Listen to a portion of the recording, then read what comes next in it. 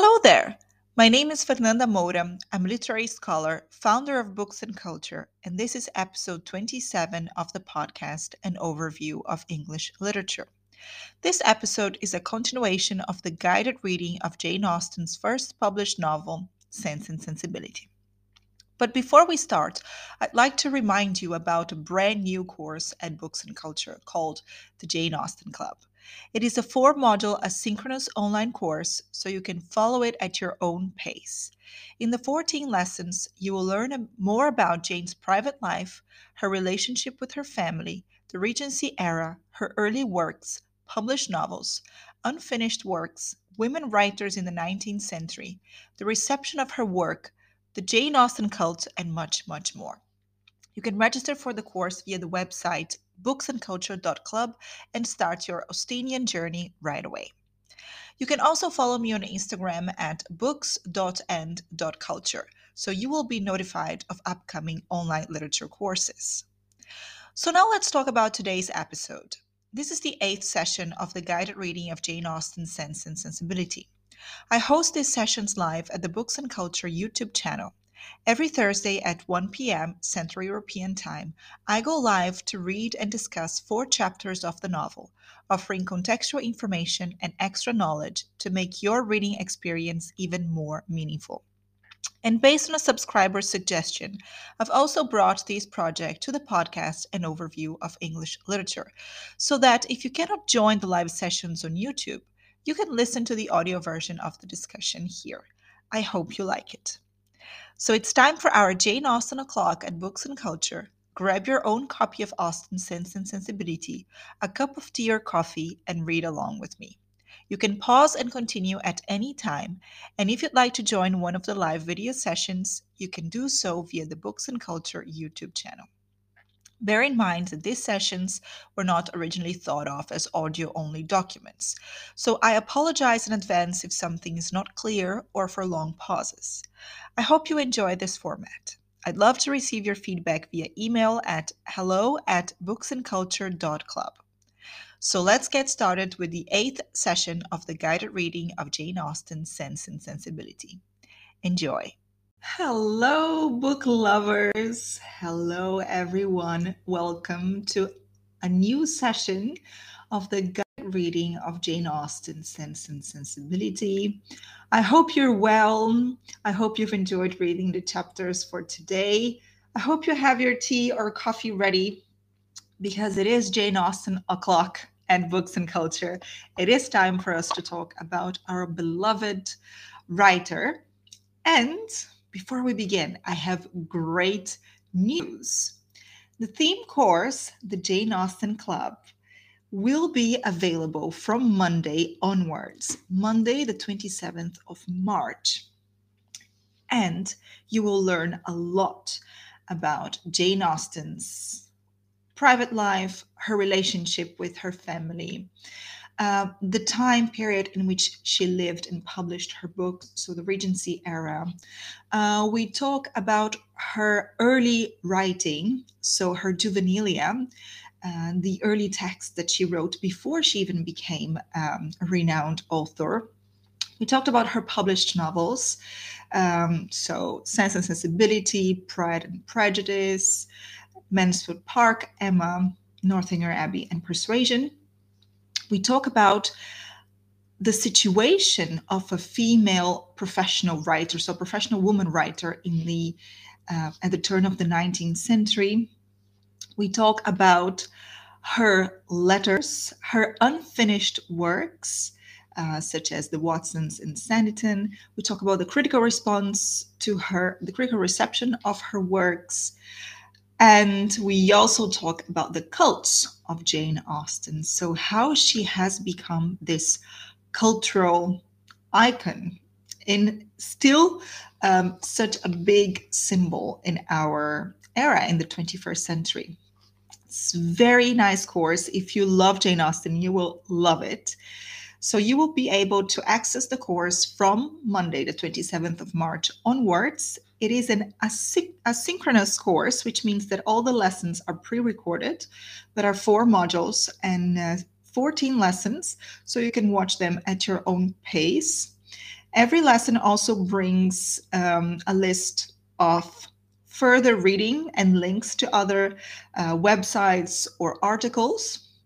And at the end of each module, you also have access to a quiz to check your knowledge about Jane Austen. And now let's move on to our discussion of the day. Today we are going to talk about chapters 26 to 29.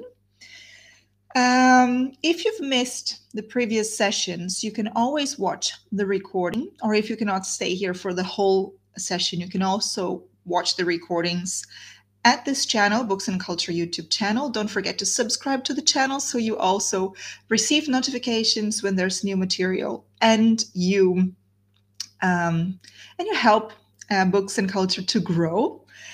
What is also relatively new is that now you can also listen to the guided reading of Jane Austen's Sense and Sensibility in the podcast, an overview of English literature. So if you want to have access to an audio-only document, you can do that via the podcast. And I also have a book recommendation for today. So for book lovers, Jane Austen lovers that like to dig deeper into her work and to read literature in context, which is very important, I recommend this book, Jane Austen in Context, edited by Janet Todd. Each chapter is written by a different writer, so a specialist in a specific area in the Austen canon. Just for you to have an idea, so there are chapters on, for instance, biography, language, literary influences, critical responses, translations, but also what I find amazing are chapters on historical and cultural context. I use this a lot as a resource for the course Jane Austen Club. So, for instance, chapters on book production, domestic architecture, education and accomplishments, manners, medicine, illness, and disease. So everything that was going on during Jane Austen's time for us to understand her world better, and then we can place her literary productions within that world. So let me know who's watching this live. Welcome to this session. I hope you enjoy today's discussion. I'm very excited.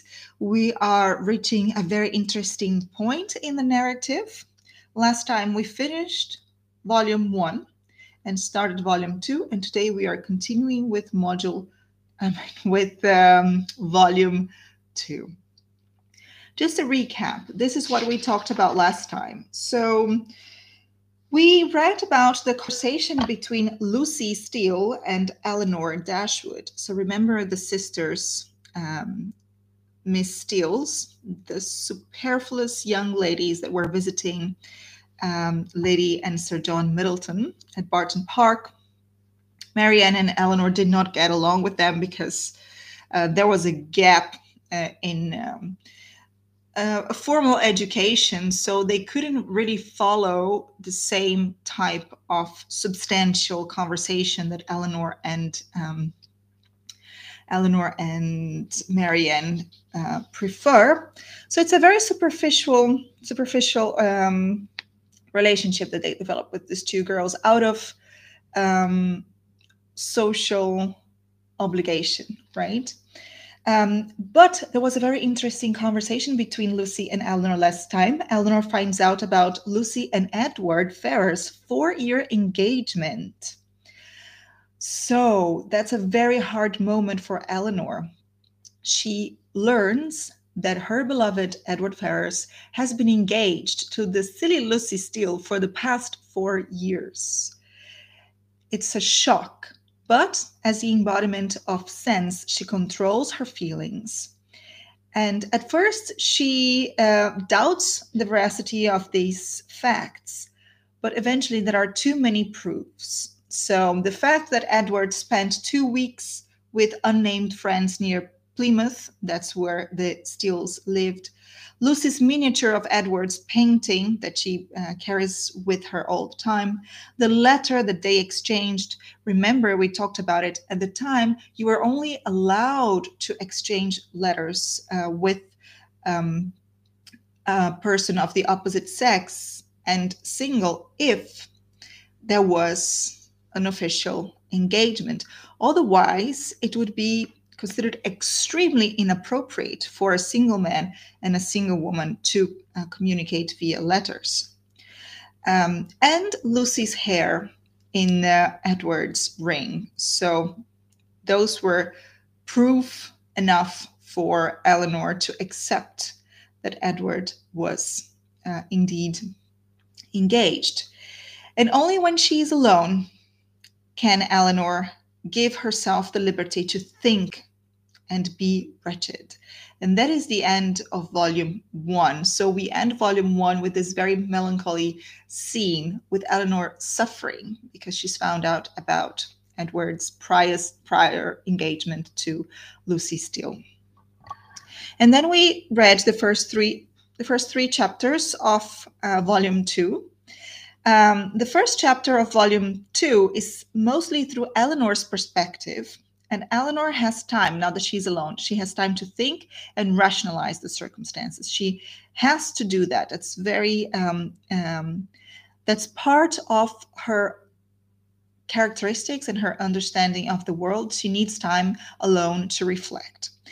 And she wants to gather more information from Lucy. And that's why she decides to help her with the filigree basket so that they can have a private conversation. And in this conversation, Eleanor finds out that Lucy wants Eleanor's help to get Edward to take orders to become a priest and the living at Norland. So then they would have enough money or enough of an income to marry, because this union, Edward Ferrars and Miss Lucy Steele, would never be accepted by Edward's mother, who has a lot of ambition for her son. And if Eleanor Dashwood is not enough for him, let alone Miss Lucy Steele, who was in an even inferior social position. So they would have to find a way to live by themselves. That's why they have been postponing the engagement for 4 years. And based on the conversation, Eleanor is certain that theirs, Lucy and Edward's, is not an engagement of the heart, but one of self-interest for Lucy. It is, of course, a very good social prospect for Lucy to marry Edward Ferrars. And Edward, once he gives his word, Eleanor knows that he would never turn back. He would never betray his honor. So he's attached to Lucy for life, right? And then Mrs. Jennings invites Eleanor and Marianne to go to London with her. And Marianne, despite not liking Mrs. Jennings at all, agrees to go. And she's excited to go because she plans to see Willoughby there. She knows that Willoughby is in London, so she does not want to waste the opportunity of seeing him in person, of talking to him in person. So she even accepts to face the company of Mrs. Jennings for a while to be able to do that. And Eleanor is really sad and melancholy and hurt. But when she sees her sister so happy, eventually she agrees to go. And the Dashwoods go to London. That's where we left them in our last session. So today is day 8. Yes, Misha says that it's our 2-month anniversary. Indeed, today is our session 8. So it's our 2-month anniversary of reading Jane Austen's Sense and Sensibility. I hope you've been enjoying it and learning a lot from it and digging deeper into Austen's literary text. So we're going to start with chapter 4 of volume 2, or chapter 26, if you have an edition that counts the chapters all in one go. And the Dashwoods are going to London, so let's see what happens. And this chapter is mainly through Eleanor's perspective still. Eleanor could not find herself in the carriage with Mrs. Jennings and beginning a journey to London under her protection and as her guest, without wondering at her own situation. So short had their acquaintance with that lady been, so wholly unsuited were they in age and disposition, and so many had been her objections against such a measure only a few days before. But these objections had all, with that happy ardor of youth which Marianne and her mother equally shared, been overcome or overlooked. And Eleanor, in spite of every occasional doubt of Willoughby's constancy, could not witness the rapture of delightful expectation which filled the whole soul and beamed in the eyes of Marianne, without feeling how blank her own prospect, how cheerless her own state of mind in the comparison, and how gladly she would engage in the solicitude of Marianne's situation to have the same animating object in view, the same possibility of hope. A very short time, however, must now decide what Willoughby's intentions were. In all probability, he was already in town. Marianne's eagerness to be gone declared her dependence on finding him there. And Eleanor was resolved not only upon gaining every new light as to his character, which her own observation or the intelligence of others could give her, but likewise upon watching his behavior to her sister with such zealous attention as to ascertain what he was and what he meant before many meetings had taken place. Should the result of her observations be unfavorable, she was determined at all events to open the eyes of her sister. Should it be otherwise, her exertions would be of a different nature. She must then learn to avoid every selfish comparison and banish every regret which might lessen her satisfaction in the happiness of Marianne. So there is a change of balance here, right? So remember how Eleanor was sad when they left Norland. Then Marianne became happy when she met Willoughby. Then Willoughby left, so Marianne was really sad. And then Edward Ferrars came for a visit, so Eleanor's spirits were up again. But then she finds out about his engagement to Lucy Steele, so she's sad again. And now they're going to London, and Marianne expects to see Willoughby, so she is happy again. And Eleanor cannot but compare their situation, so she wishes she could have the hope that she sees in her sister. But even so, even though she's wretched and feeling extremely sad, she finds comfort in seeing the happiness back in her sister's eyes and countenance and behavior. And as the older sister, she has a very specific object in this trip to London. She's going to observe Willoughby very cautiously and observe Marianne's behavior to really find out what's going on and to finally make a decision, right? So they were 3 days on their journey, and Marianne's behavior as they traveled was a hazy specimen of what her future complaisance and companionableness to Mrs. Jennings might be expected to be. She sat in silence almost all the way, wrapped in her own meditations, and scarcely ever voluntarily speaking, except when any object of picturesque beauty within their view drew from her an exclamation of delight exclusively addressed to her sister. Marianne cannot hide what she's feeling or pretend she feels otherwise. So in the carriage, for 3 days traveling, she already shows, as the sarcastic narrator puts it, a happy specimen of what her companionableness would be to Mrs. Jennings during their stay, which was complete silence, wrapped in her own meditations, and only talking directly to Eleanor. Now, I think this is interesting to know, the fact that they took 3 days to arrive in London. So according to the footnote, 7 to 8 hours each day in the coach at an average speed of around 8 miles an hour would take 3 days to cover the distance from Barton, near Exeter, to London. So perceptions of time and experiences of time of traveling were very different. So it would take them 3 days to arrive in London, and traveling for as long as 7 8 hours each day. So very tiring journey, right? Um, so Marianne is not being very polite, so Eleanor has to make up for that. To atone for this conduct, therefore, Eleanor took immediate possession of the post of civility which she had assigned herself, behaved with the greatest attention to Mrs. Jennings, talked with her, laughed with her, and listened to her whenever she could.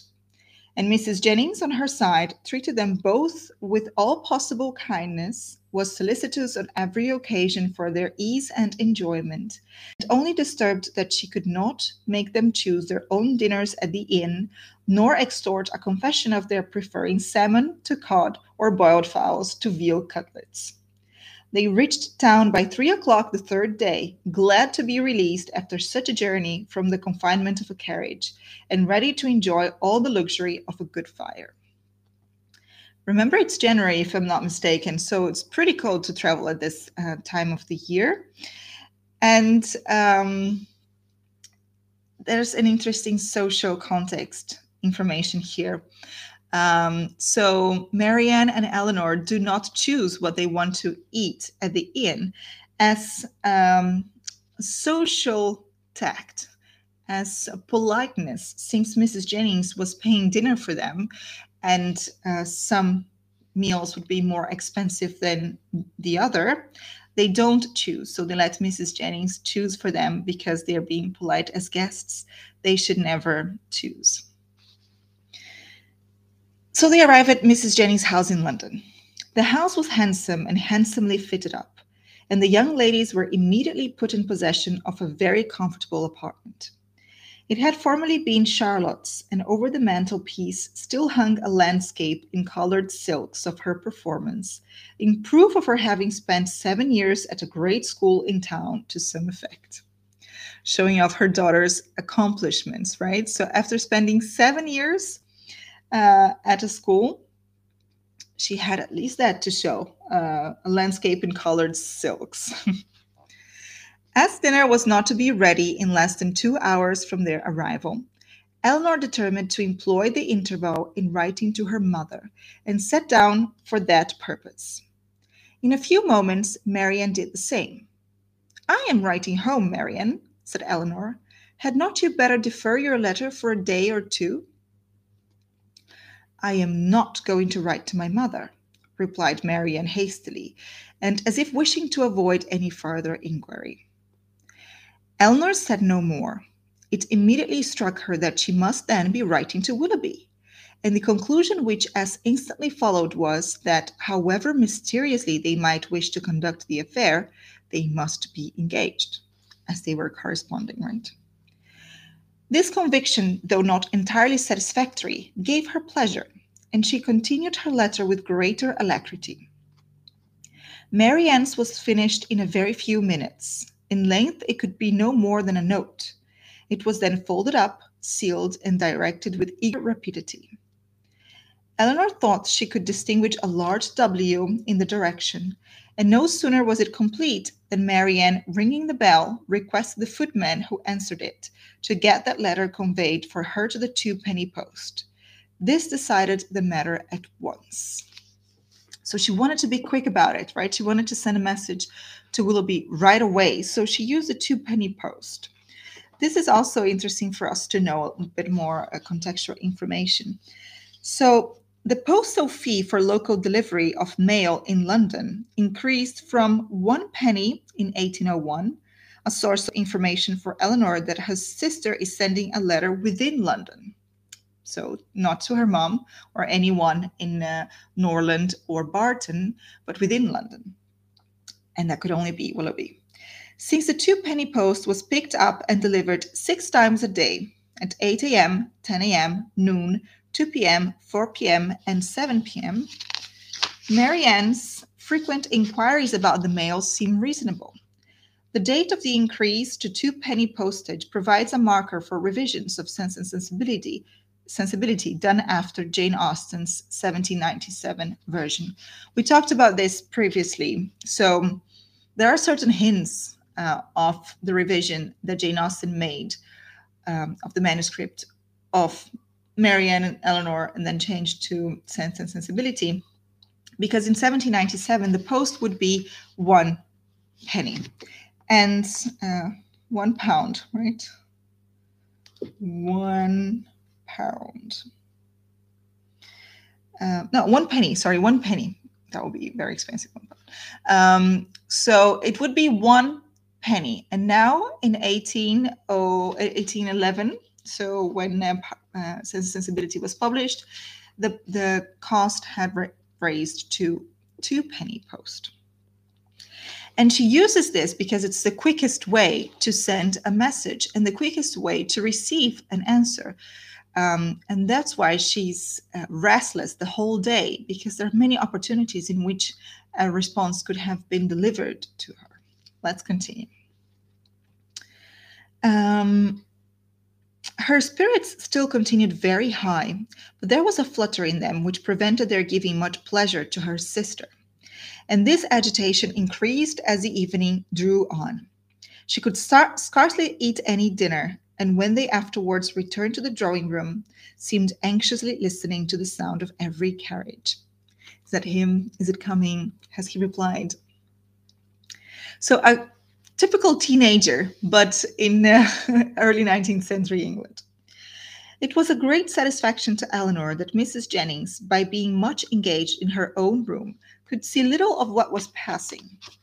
The tea things were brought in, and already had Marianne been disappointed more than once by a rap at a neighboring door, when a loud one was suddenly heard which could not be mistaken for one at any other house.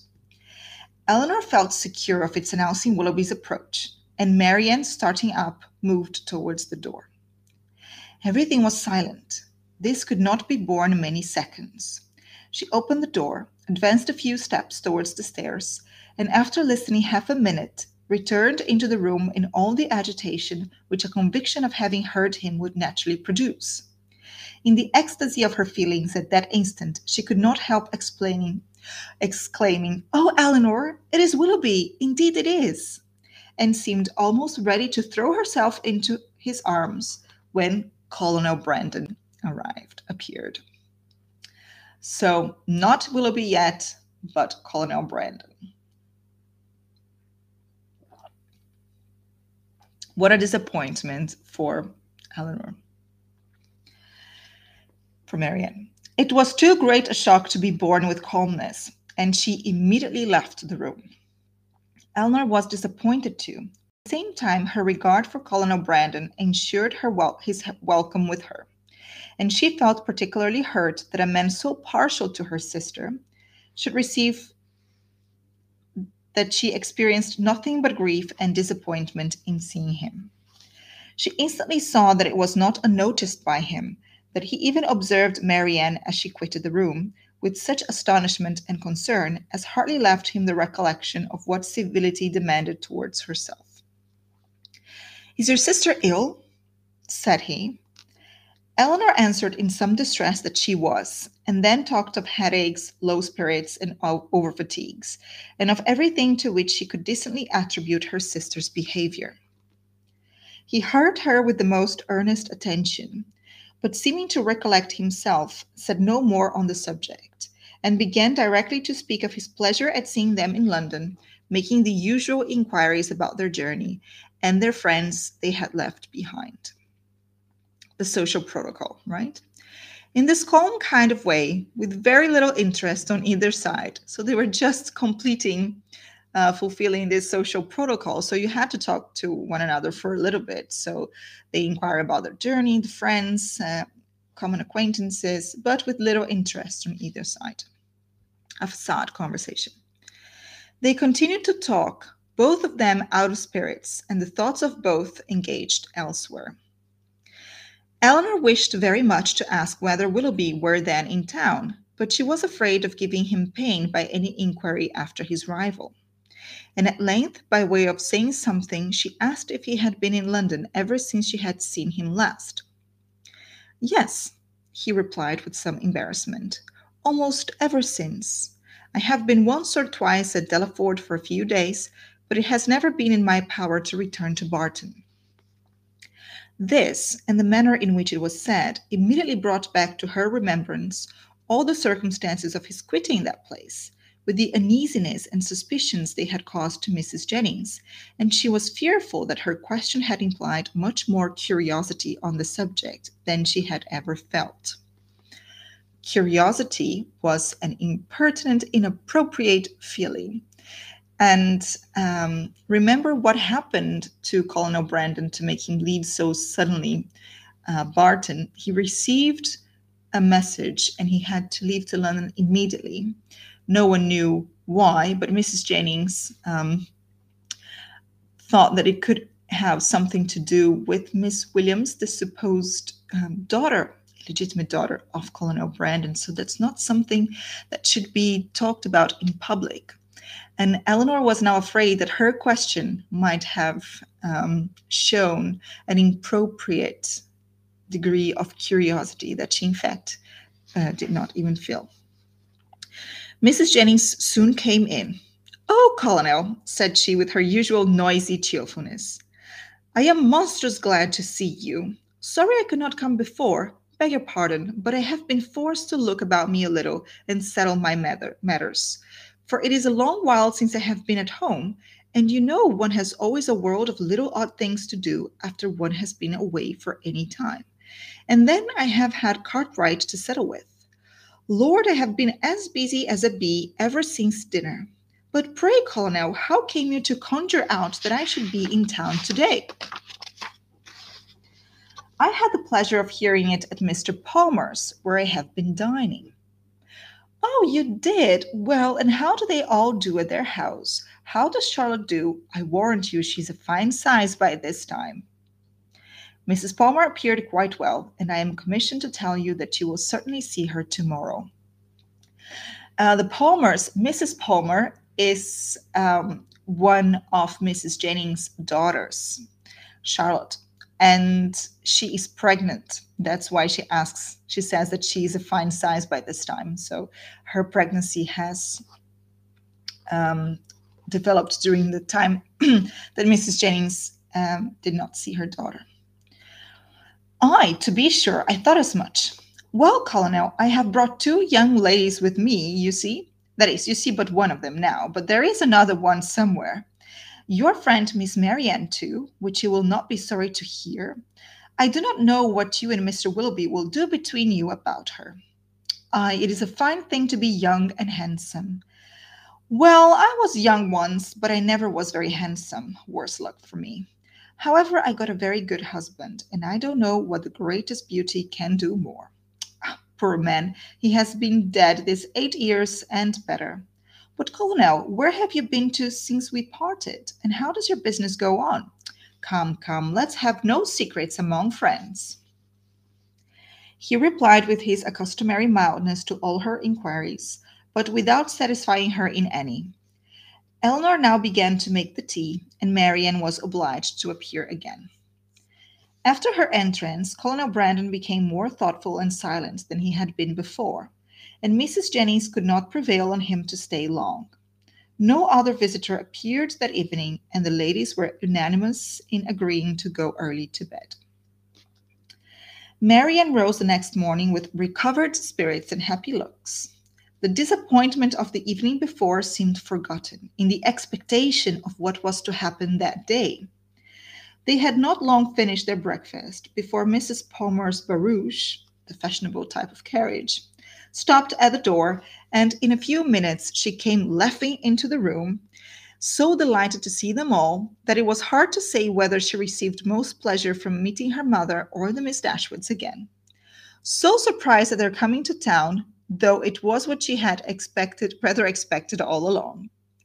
So angry at their accepting her mother's invitation after having declined her own, um, though at the same time she would never have forgiven them if they had not come.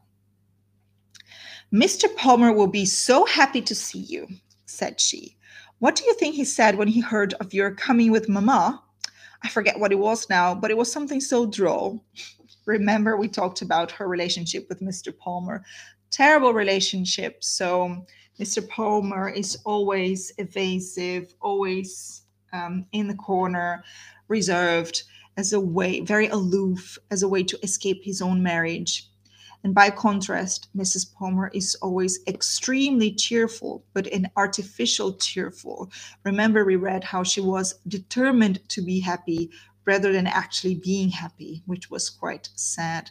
So she keeps referring to her husband and what he would say and how funny that was, when in fact, the reality was that he didn't say anything and it was not funny at all. So it's a way for her to cope with her situation, right?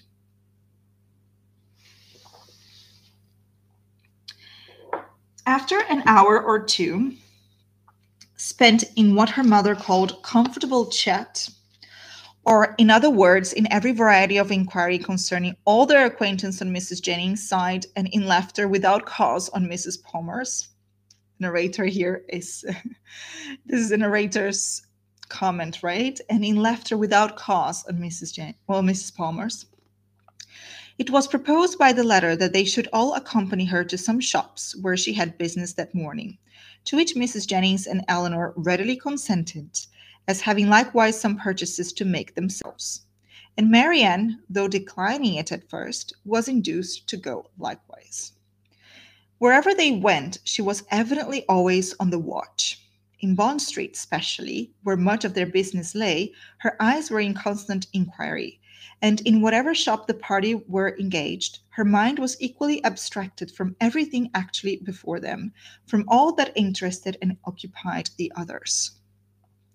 Bond Street was a shopping street, fashionable shopping street, and that's also where Willoughby took lodgings. She was on the lookout if she could spot him. So she didn't even look at what was happening in her own environment. Restless and dissatisfied everywhere, her sister could never obtain her opinion of any article of purchase, however it might equally concern them both. She received no pleasure from anything, was only impatient to be at home again, and could with difficulty govern her vexation at the tediousness of Mrs. Palmer, whose eye was caught by everything pretty, expensive, or new, who was wild to buy all, could determine on none, and dawdled away her time in rapture and indecision. And Marianne had no patience for that. So she had her own, she was focused in her own mental state. She preferred to be alone and always on the lookout, and couldn't enjoy anything happening around her. It was late in the morning before they returned home, and no sooner had they entered the house than Marianne flew eagerly upstairs, and when Eleanor followed, she found her turning from the table with a sorrowful countenance, which declared that no Willoughby had been there. "Has no letter been left here for me since we went out?" said she to the footman, who then entered with the parcels. She was answered in the negative. "Are you quite sure of it?" she replied. "Are you certain that no servant, no porter has left any letter or note?" The man replied that none had. "How very odd," said she in a low and disappointed voice, as she turned away to the window. "How odd indeed," repeated Eleanor within herself, regarding her sister with uneasiness.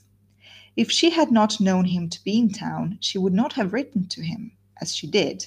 She would have written to Combe Magna, and if he is in town, how odd that he should neither come nor write.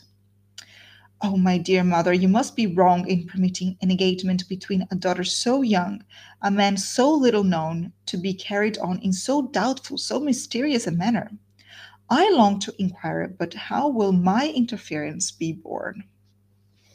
Remember that people could not speak plainly or objectively, even within their family. So they are sisters, and Eleanor felt like she could not ask Marianne about the engagement face to face and straightforward, because it will be considered an inappropriate interference. It's Marianne's private business. So she suffers with this mystery and with the uneasiness of the situation. She determined after some consideration that if appearances continued many days longer, as unpleasant as they now were, she would represent in the strongest manner to her mother the necessity of some serious inquiry into the affair. Even the mother would not meddle, right? Mrs. Palmer and two elderly ladies of Mrs. Jennings's intimate acquaintance, whom she had met and invited in the morning, dined with them. The former left them soon after tea to fulfill her evening engagements, and Eleanor was obliged to assist in making a whist table for the others. Whist was a card game. Marian was of no use on these occasions, as she would never learn the game, but though her time was therefore at her own disposal, the evening was by no means more productive of pleasure to her than to Eleanor, for it was spent in all the anxiety of expectation and the pain of disappointment. She sometimes endeavored for a few minutes to read, but the book was soon thrown aside. She returned to the more interesting employment of walking backwards and forwards across the room, pausing for a moment whenever she came to the window, in hopes of distinguishing the long expected rep.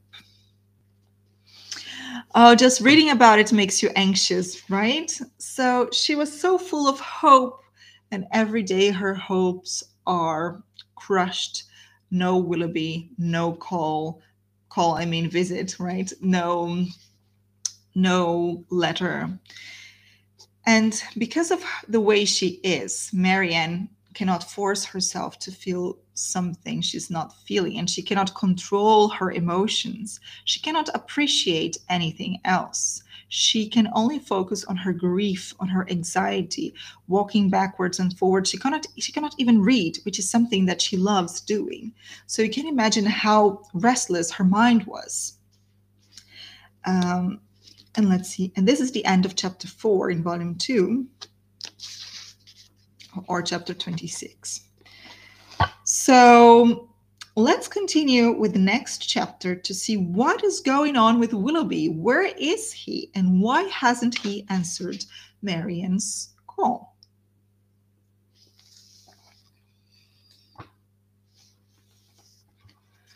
And this chapter already starts with a conversation, in the middle of a conversation. So it's something we called in media res. So we begin the chapter as if, as a reader, we fall from a parachute in the middle of a situation already happening.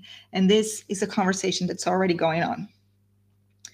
If this open weather holds much longer, said Mrs. Jennings when they met at breakfast the following morning, Sir John will not like leaving Barton next week. It is a sad thing for sportsmen to lose a day's pleasure. Poor souls. I always pity them when they do. They seem to take it so much to heart. Sir John Middleton was a sportsman. He hunted. So it's January, but if the weather is still holding up, it's still open and bright, it's still good weather for hunting. So Mrs. Jennings predicts that Sir John would stay a bit longer in Barton to enjoy this fine weather. And then Marianne has an idea. Ah, that is true, cried Marianne in a cheerful voice, and walking to the window as she spoke to examine the day. I had not thought of that. This weather will keep many sportsmen in the country.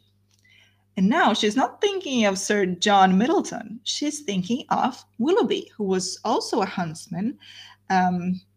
So she thought, well, maybe he's not in London after all. Maybe the good weather brought him to the countryside for hunting.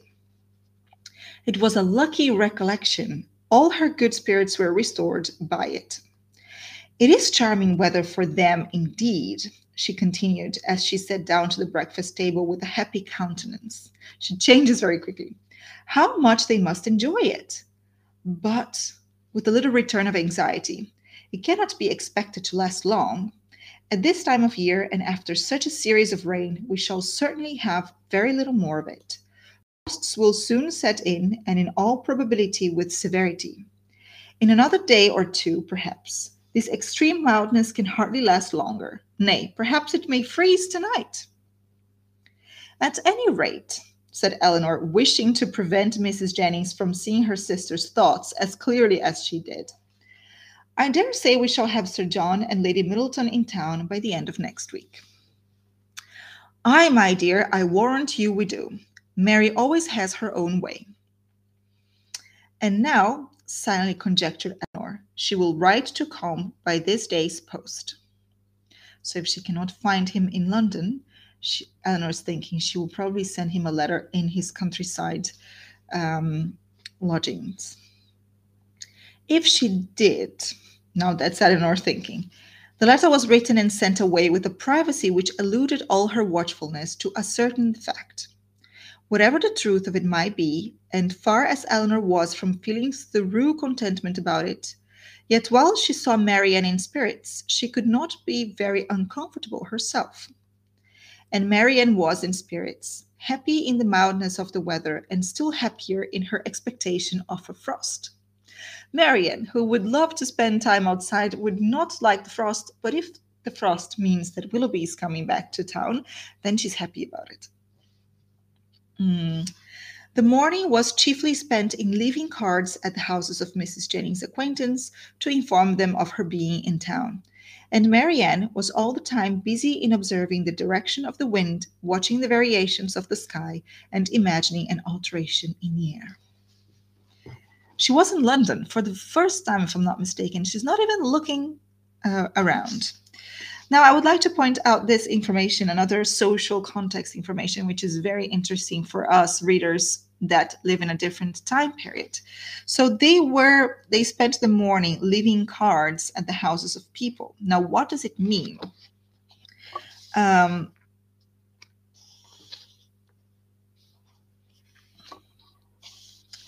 According to the footnote, presenting a visiting card to a footman to be left with the mistress of the house, necessary as a courtesy as well as a way for Mrs. Jennings to renew her social circle of friends and acquaintances in town. So we've talked about it. They would move quite around. So there was specific time of the year in which they would stay in the countryside, specific time of the year in which they would spend in the town, in the city, in London, specific time of year that it would go to a resort city such as Bath. And whenever you arrived, so if you're part of this elite social circle, anytime you arrived at a new place, you would have to make your presence known to your acquaintances. So how would you do that? You would visit all the addresses of the people that you know, and you would leave a card, which was a social card with your name and your address. And you would leave that card with the footman, so the servant of that house. So then the owners of the house, the hosts of there, would receive the card and know that Mrs. Jennings was in town. So then, whenever there was a new social activity, such as a dinner, a party, a ball, she would be invited. And it was not only nice to do, it was expected to do. So it was a social task. You had to do that. So let's continue. Don't you find it colder than it was in the morning, Eleanor? So that's all Marianne can think about. There seems to me a very decided difference. I can hardly keep my hands warm even in my muff. It was not so yesterday, I think. The clouds seem parting too. The sun will be out in a moment, and we shall have a clear afternoon. Eleanor was alternately diverted and pained, but Marianne persevered, and saw every night in the brightness of the fire, and every morning in the appearance of the atmosphere, the certain symptoms of approaching frost. The Miss Dashwoods had no greater reason to be dissatisfied with Mrs. Jennings' style of living and set of acquaintance than with her behavior to themselves, which was invariably kind. Everything in her household arrangements was conducted on the most liberal plan, and excepting a few old city friends, whom, to Lady Middleton's regret, she had never dropped acquaintance, she visited no one to whom an introduction could at all discompose the feelings of her young companions. Pleased to find herself more comfortably situated in that particular than she had expected, Eleanor was very willing to compound for the want of much real enjoyment from any of their evening parties, which, whether at home or abroad, formed only for cards, could have little to amuse her. So it didn't really matter if she was in London or in Barton.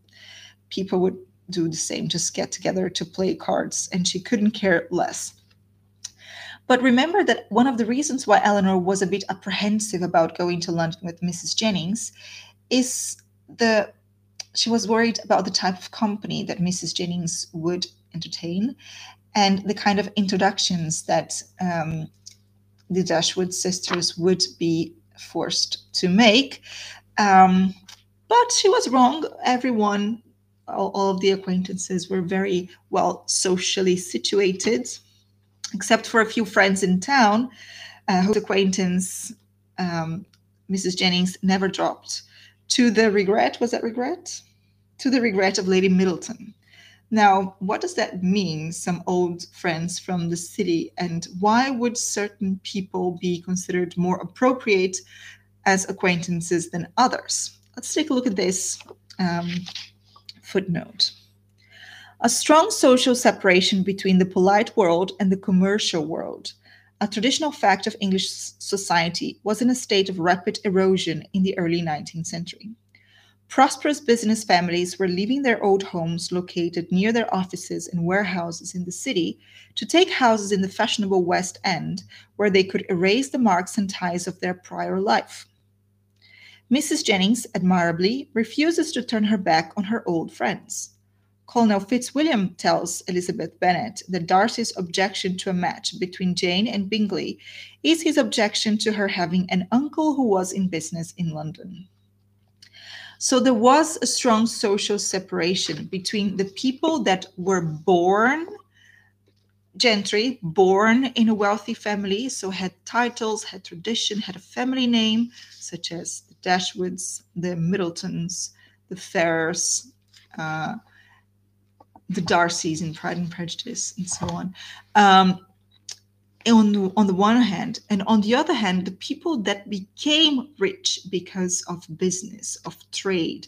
So with industrialization at the turn of the 19th century, there were a lot of people making money, people that were not born rich or were not born in a wealthy family with a reputable name, with owning land, but acquired that because of the money they received with business. But that was dirty money, and it, they should not mix. As the footnote makes it clear, this tension was reaching a point of erosion at the beginning of the 19th century, and it eventually disappeared. But there was still a clash, and most traditional families would want to keep their acquaintances, let's say pure in quotation marks, from the corruption of those business and traders' families. Even though they were rich and could afford a house in the same address, they were not a suitable company. That reminds me of a TV series that you may be familiar with. And if you're not, I would highly recommend that you watch it. It's called Downton Abbey. And we follow the family Downton Abbey. So Downton Abbey is the property, and they are a very traditional family, reputable name. They are landowners. But it is at the turn of the 20th century. So things were even more drastic then. That lifestyle was completely falling apart, but they still, especially the older generation in the family, Lady Crawley and the father of the girls, father of Lady Mary, still wanted to keep that kind of lifestyle, even though it did not make any more sense in a world in the early 20th century, especially after World War One and later World War II would completely end that kind of social relationships, social barriers. But here, 100 years later, it was still the beginning of this tension. So you see in Pride and Prejudice, Mr. Darcy was afraid, was hesitant about his friend Bingley marrying Jane Bennet because Jane Bennet's uncle was a tradesman. You see how deep and how exaggerated that concern could be? All right. And that was what was in Eleanor's mind as well, I guess, when she was worried about what kind of people they would meet in the city.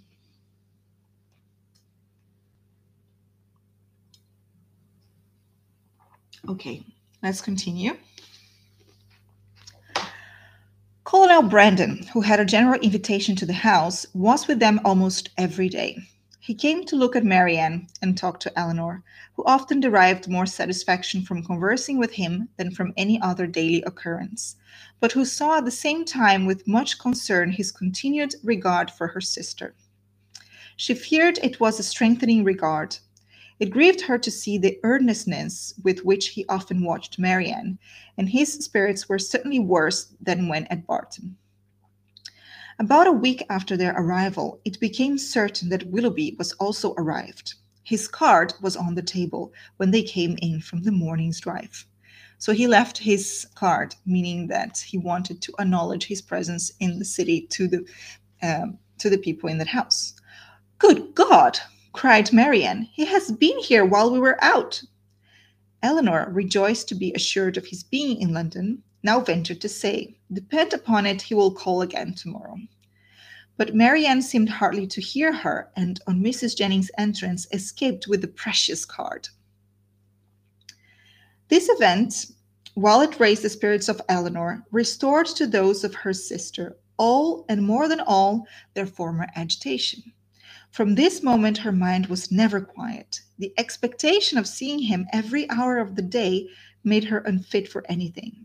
She insisted on being left behind the next morning when the others went out. So now Marianne is restless again, and for a now different reason, because she knows he's there. So he should appear at any moment through that door. Eleanor's thoughts were full of what might be passing in Berkeley Street during their absence. That's Mrs. Jennings' address.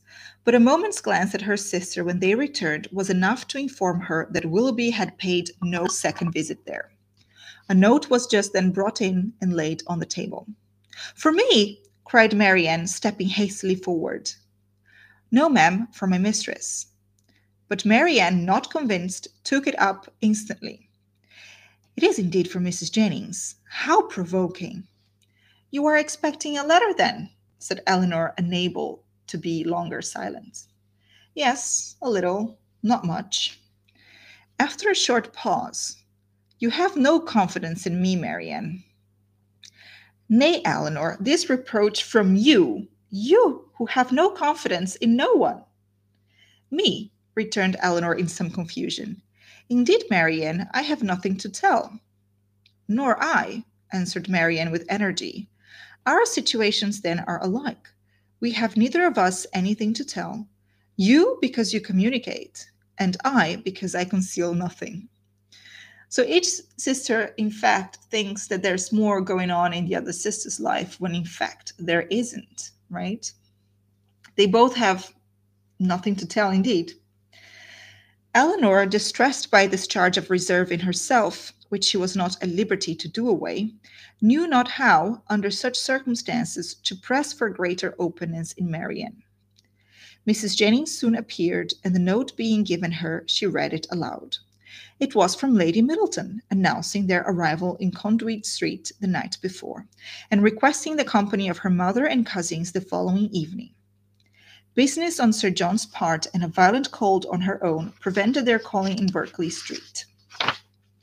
The invitation was accepted, but when the hour of appointment drew near, necessary as it was in common civility to Mrs. Jennings that they should both attend her on such a visit, Eleanor had some difficulty in persuading her sister to go, for still she had seen nothing of Willoughby, and therefore was not more indisposed for amusement abroad than unwilling to run the risk of his calling again in her absence. Eleanor found, when the evening was over, that disposition is not materially altered by a change of abode, for although scarcely settled in town, Sir John had contrived to collect around him nearly 20 young people and to amuse them with a ball.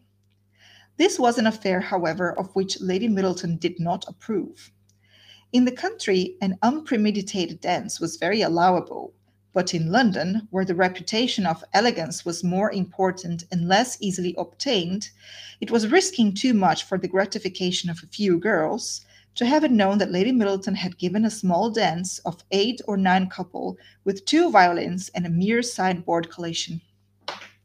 So things were different in London and in the countryside. Some things were allowed in the countryside that were not allowed in the city, that were not considered fashionable enough for the city, such as offering an unpremeditated small ball with only two violins and a light meal. So that would be unacceptable. But Sir John always wanted to have as many people as possible around him. Remember, we talked about him. He's also quite an empty character. He has no purpose in life. So, in a way, to veil that emptiness of his existence, he's always searching for distraction. So, always bringing a lot of people around him, making it as noisy as possible. So, he forgets the superficiality, the emptiness of his own existence. Mr. and Mrs. Palmer were of the party. From the former, whom they had not seen before since their arrival in town, as he was careful to avoid the appearance of any attention to his mother in law, and therefore never came near her, they received no mark of recognition on their entrance. He looked at them slightly, without seeming to know who they were, and merely nodded to Mrs. Jennings from the other side of the room. Marianne gave one glance round the apartment as she entered. It was enough. He was not there. And she sat down, equally ill disposed to receive or communicate pleasure.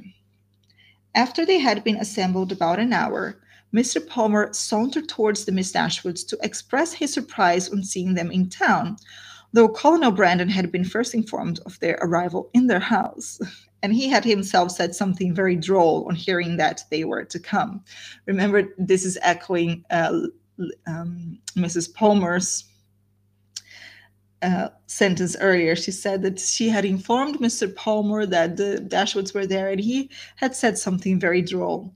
And now the narrator reiterates that with a very sarcastic voice. And he had himself said something very droll on hearing that they were to come. "I thought you were both in Devonshire," said he. "Did you?" replied Eleanor. "When do you go back again?" "I do not know." And thus ended their discourse. Never had Marianne been so unwilling to dance in her life as she was that evening, and never so much fatigued by the exercise. She complained of it as they returned to Berkeley Street. So not even dancing, her passion, could make her cheerful again. And she even felt tired, something she never did when she was with Willoughby. "Aye, aye," said Mrs. Jennings, "we know the reason of all that very well. If a certain person who shall be nameless had been there, you would not have been a bit tired. And to say the truth, it was not very pretty of him not to give you the meeting when he was invited." "Invited!" cried Marianne. "So my daughter Middleton told me, for it seems Sir John met him somewhere in the street this morning." Marianne said no more, but looked exceedingly hurt. Impatient in this situation to be doing something that might lead to her sister's relief, Eleanor resolved to write the next morning to her mother, and hoped by awakening her fears for the health of Marianne to procure those inquiries which had been so long delayed.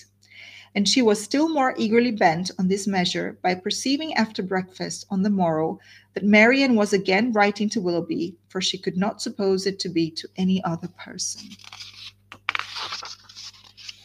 About the middle of the day, Mrs. Jennings went out by herself on business, and Eleanor began her letter directly, while Marianne, too restless for employment, too anxious for conversation, walked from one window to the other, or sat down by the fire in melancholy meditation. Eleanor was very earnest in her application to her mother, relating all that had passed, her suspicions of Willoughby's inconstancy, urging her by every plea of duty and affection to demand from Marianne an account of her real situation with respect to him. Her letter was scarcely finished when a rap foretold a visitor, and Colonel Brandon was announced.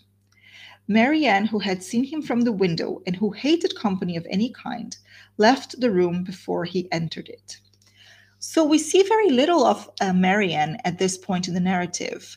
Most of the chapters are now through Eleanor's point of view. And so you see how Jane Austen crafts the narrative, because Marianne is quiet there. She doesn't have the energy or to do anything. She finds pleasure in nothing. She doesn't eat. She doesn't listen to music. She cannot read. And she's pretty much on her own. So if someone comes, she leaves the room because she has no pleasure in conversation. So you see how Marianne is even quiet in the narrative itself because we don't read much through her own perspective. So her voice is even quiet as part of the narrative. How interesting is that, right? So Colonel Brandon was announced. He looked more than usually grave, and though expressing satisfaction at finding Miss Dashwood alone, as if he had somewhat in particular to tell her, sat for some time without saying a word. Eleanor, persuaded that he had some communication to make in which her sister was concerned, impatiently expected its opening. It was not the first time of her feeling the same kind of conviction, for more than once before, beginning with the observation of, "Your sister looks unwell today," or "Your sister seems out of spirits," he had appeared on the point either of disclosing or of inquiring something particular about her. A voice of some agitation when he was to congratulate her on the acquisition of a brother. Eleanor was not prepared for such a question, and having no answer ready, was obliged to adopt the simple and common expedients of asking what he meant. He tried to smile as he replied, "Your sister's engagement to Mr. Willoughby is very generally known." "It cannot be generally known," returned Eleanor, "for her own family do not know it." He looked surprised and said, "I beg your pardon. I'm afraid my inquiry has been impertinent. But I had not supposed any secrecy intended, as they openly correspond, and their marriage is universally talked of." "How can that be? By whom can you have heard it mentioned?" "By many, by some of whom you know nothing, by others with whom you are most intimate, Mrs. Jennings, Mrs. Palmer, and the Middletons.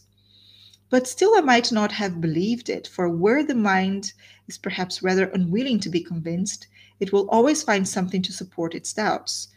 If I had not, when the servant let me in today, accidentally seen a letter in his hand directed to Mr. Willoughby in your sister's writing. I came to inquire, but I was convinced before I could ask the question. Is everything finally settled? Is it impossible to... But I have no right, and I could have no chance of succeeding. Excuse me, Miss Dashwood. I believe I have been wrong in saying so much, but I hardly know what to do, and on your prudence I have the strongest dependence.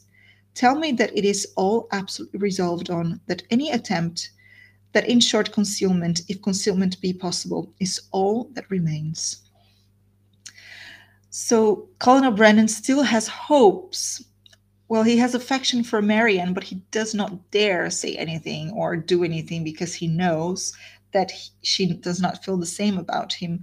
And now he's felt another blow, the confirmation in his mind of Marianne's and Willoughby's engagement, especially because people are talking about it, but that's not proof enough. But when he enters the house, he sees the footman leaving with a letter addressed to Mr. Willoughby in Marianne's handwriting. Remember, only engaged couples were allowed to correspond. He has his proof, so they are engaged. But Eleanor is surprised. These words, which conveyed to Eleanor a direct avowal of his love for her sister, affected her very much. She was not immediately able to say anything, and even when her spirits were recovered, she debated for a short time on the answer it would be most proper to give. The real state of things between Willoughby and her sister was so little known to herself that in endeavoring to explain it, she might be as liable to say too much as too little. Yet, as she was convinced that Marianne's affection for Willoughby could leave no hope of Colonel Brandon's success, whatever the event of that affection might be, and at the same time wished to shield her conduct from censure, she thought it most prudent and kind, after some consideration, to say more than she really knew or believed. Eleanor's point of view, look at the words: proper, censure, prudent, consideration. And it's kind of worry, concern that Colonel Brandon also shares. She acknowledged, therefore, that though she had never been informed by themselves of the terms on which they stood with each other, of their mutual affection she had no doubt, and of their correspondence she was not astonished to hear. He listened to her with silent attention, and on her ceasing to speak, rose directly from his seat, and after saying in a voice of emotion, "To your sister I wish all imaginable happiness, to Willoughby that he may endeavour to deserve her," took leave and went away. What a sweet thing to say, right? He really cares. Colonel Brandon really cares about Marianne. He only cares about her happiness. So he wishes her all the happiness, and to Willoughby that he endeavour to deserve Marianne. Eleanor derived no comfortable feelings from this conversation to lessen the uneasiness of her mind on other points. She was left, on the contrary, with a melancholy impression of Colonel Brandon's unhappiness, and was prevented even from wishing it removed by her anxiety for the very event that must confirm it. And that is the end of chapter 5, volume 2, or chapter 27. So now Eleanor is certain of Colonel Brandon's feelings for Marianne, and she hates to see him hurt or to say anything that will hurt him. But as she is sure that even if there is no engagement between Marianne and Willoughby, that Marianne would never feel the same way for Colonel Brandon, maybe it's best to say something like what she said, like she doesn't know about the engagement, but she's sure of their mutual affection. To hurt him now, but at least to cut all hopes which could cause a longer suffering, a heavier suffering in the future. Eleanor is watchful, but still no Willoughby, even to the party where he was invited and most likely knew that Marianne would be, since it was at the Middletons. Willoughby was invited, but he did not show up. So what could be the meaning of that? What do you think about Willoughby's behavior? What is the problem? What is he hiding? Why can't he face, or why doesn't he want to face the Dashwoods, and especially Marianne?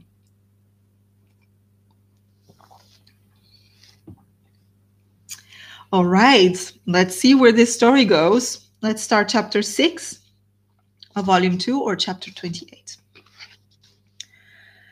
Nothing occurred during the next 3 or 4 days to make Eleanor regret what she had done in applying to her mother, for Willoughby neither came nor wrote. They were engaged about the end of that time to attend Lady Middleton to a party, from which Mrs. Jennings was kept away by the indisposition of her youngest daughter, and for this party Marianne, wholly dispirited, careless of her appearance, and seeming equally indifferent whether she went or stayed, prepared without one look of hope or one expression of pleasure. She sat by the drawing-room fire after tea to the moment of Lady Middleton's arrival, without once stirring from her seat or altering her attitude, lost in her own thoughts and insensible of her sister's presence. And when at last they were told that Lady Middleton waited for them at the door, she started as if she had forgotten that anyone was expected. It's not Marianne, right? She's become a ghost of herself, a shadow of herself. She finds contentment in nothing. She does nothing, she speaks nothing, she eats nothing. And she has even become careless of her appearance. She doesn't care if she goes, if she leaves, if she stays, who she talks to. She doesn't care about anything anymore. They arrived in due time at the place of destination, and as soon as the string of carriages before them would allow, alighted, ascended the stairs, heard their names announced from one landing place to another in an audible voice, and entered a room splendidly lit up, quite full of company, and insufferably hot. When they had paid their tribute of politeness by curtsying to the lady of the house, they were permitted to mingle in the crowd and take their share of the heat and inconvenience to which their arrival must necessarily add. After some time spent in saying little and doing less, Lady Middleton sat down to casino, and as Marianne was not in spirits for moving about, she and Eleanor, luckily succeeding to chairs, placed themselves at no great distance from the table. They had not remained in this manner long before Eleanor perceived Willoughby standing within a few yards of them in earnest conversation with a very fashionable-looking young woman. She soon caught his eye, and he immediately bowed, but without attempting to speak to her or to approach Marianne, though he could not but see her, and then continued his discourse with the same lady. Eleanor turned involuntarily to Marianne to see whether it could be unobserved by her. At that moment she first perceived him, and her whole countenance glowing with sudden delight, she would have moved towards him instantly had not her sister caught hold of her. "Good heavens!" she exclaimed. "He is there! He is there! Oh, why does he not look at me? Why cannot I speak to him?" "Pray, pray, be composed," cried Eleanor, "and do not betray what you feel to everybody present. Perhaps he has not observed you yet." So Willoughby is there, and he's talking to this fashionable young woman, and he only bows to Eleanor, and he does not even go to them to talk to them. And when Marianne sees him, she's so delighted. There's a bloom in her face again, and she wants to throw herself at him right away. But Eleanor grabs her arm and says, "Compose yourself. You should not show your feelings to everyone in this room. Behave." This, however, was more than she could believe herself, and to be composed at such a moment was not only beyond the reach of Marianne, it was beyond her wish. She sat in an agony of impatience which affected every feature. At last he turned round again and regarded them both. She started up, and pronouncing his name in a tone of affection, held out her hand to him. Misha says here about Willoughby, he's clearly been ignoring her this whole time. Perhaps he is too engaged to someone else. Something is definitely wrong. Remember how open they were, especially how he was about Marianne, how he felt about her, how Eleanor would find their behavior completely inappropriate because they would demonstrate their feelings to each other in public. And all of a sudden, he disappears and he makes no effort to contact her. That is something very, very weird here. Let's see how he will behave to them now that he sees them. He approached, and addressing himself rather to Eleanor than to Marianne, as if wishing to avoid her eye, and determined not to observe her attitude, inquired in a hurried manner after Mrs. Dashwood, and asked how long they had been in town. Eleanor was robbed of all presence of mind by such an address, and was unable to say a word. But the feelings of her sister were instantly expressed. Her face was crimsoned over, and she exclaimed in a voice of the greatest emotion, "Good God, Willoughby, what is the meaning of this? Have you not received my letters? Will you not shake hands with me?" So Willoughby is quite formal and cold, and he turns himself rather to Eleanor rather than Marianne, and just hurriedly asks after Mrs. Dashwood. And Marianne cannot take this. "Good God, Willoughby, what is the matter of this?" He could not then avoid it, shaking hands with her, but her touch seemed painful to him, and he held her hand only for a moment. During all this time he was evidently struggling for composure.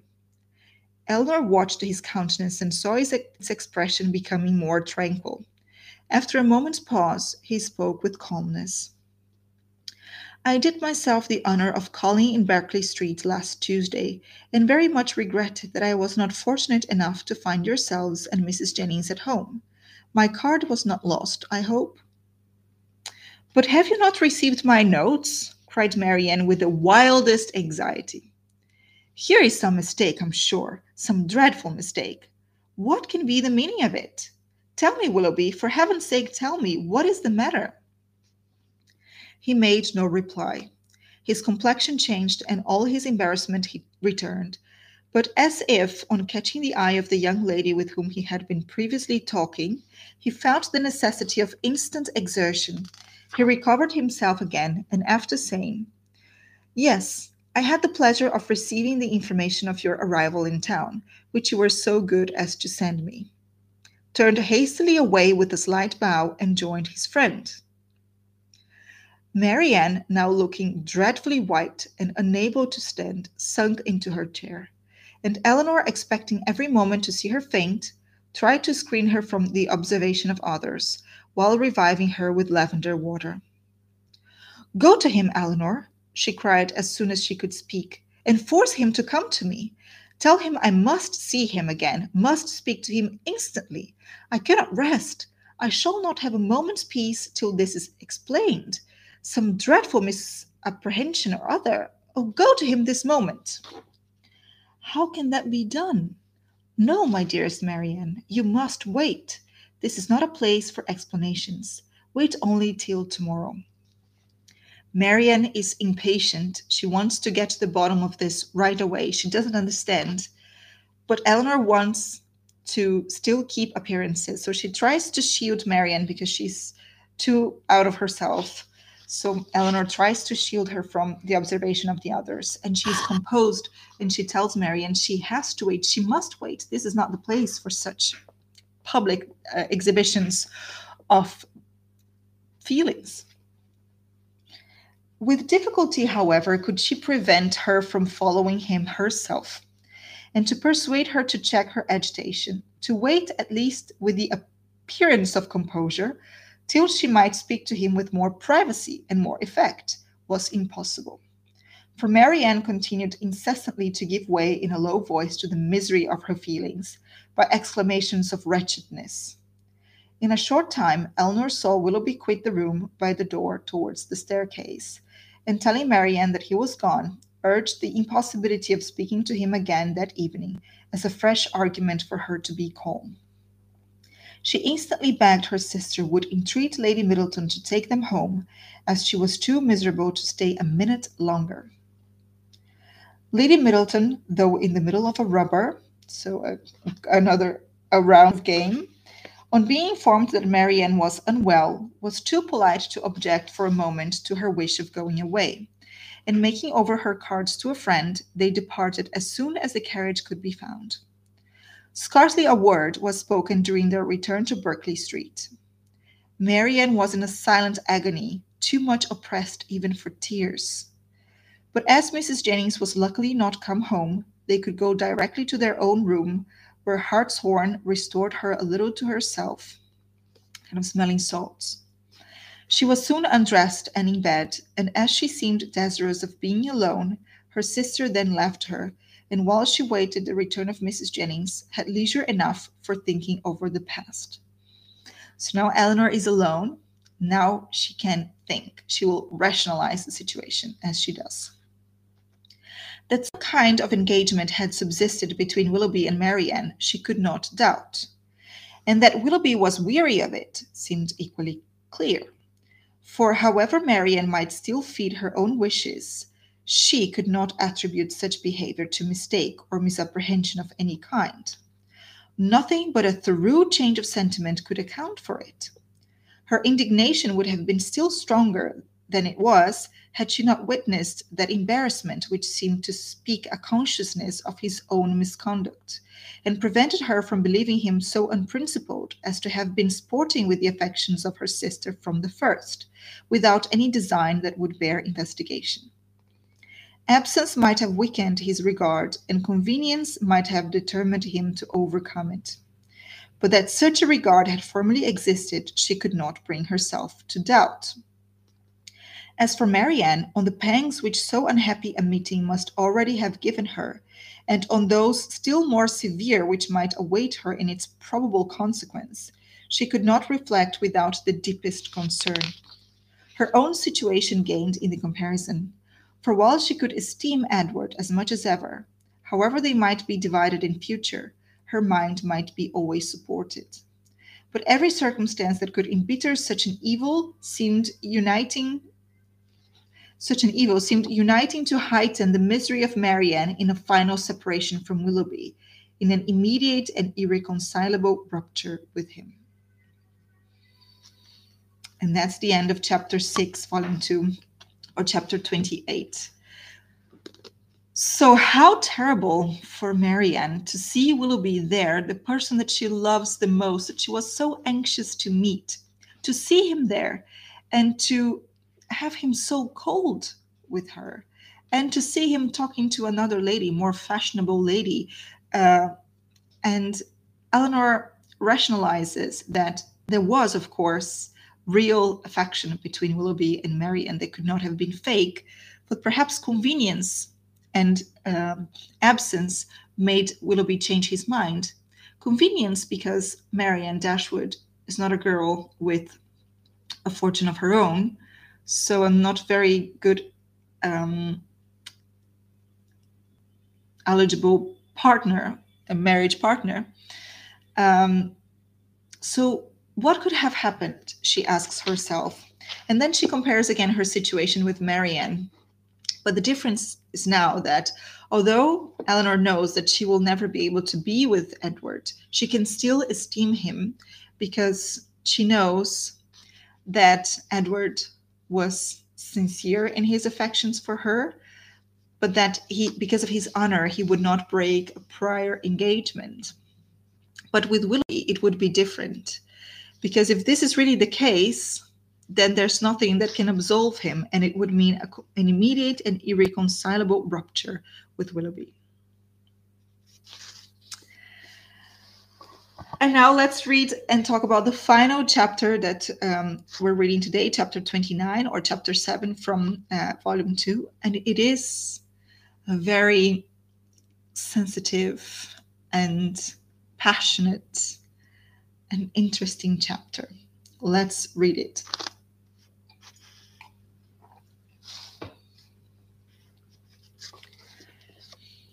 Before the housemaid had lit their fire the next day, or the sun gained any power over a cold, gloomy morning in January, Marianne, only half dressed, was kneeling against one of the window seats for the sake of all the little light she could command from it, and writing as fast as a continual flow of tears would permit her. In this situation, Eleanor, roused from sleep by her agitation and sobs, first perceived her, and after observing her for a few moments with silent anxiety, said in a tone of the most considerate gentleness, "Marianne, may I speak?" "No, Eleanor," she replied. "Ask nothing. You will soon know all." It is a gloomy, cold morning that mirrors and reflects Marianne's mood and her inner thoughts, right? This is what I call emotional landscape. So, how the author describes the environment, describes the atmosphere, describes the setting, filtered through the character's emotional connection with it. The sort of desperate calmness with which this was said lasted no longer than while she spoke, and was immediately followed by a return of the same excessive affliction. It was some minutes before she could go on with her letter, and the frequent bursts of grief which still obliged her at intervals to withhold her pen were proofs enough of her feeling how more than probable it was that she was writing for the last time to Willoughby. Eleanor paid her every quiet and unobtrusive attention in her power, and she would have tried to soothe and tranquilize her still more, had not Marianne entreated her with all the eagerness of the most nervous irritability not to speak to her for the world. In such circumstances, it was better for both that they should not be long together, and the restless states of Marianne's mind not only prevented her from remaining in the room a moment after she was dressed, but requiring at once solitude and continual change of place, made her wander about the house till breakfast time, avoiding the sight of everybody.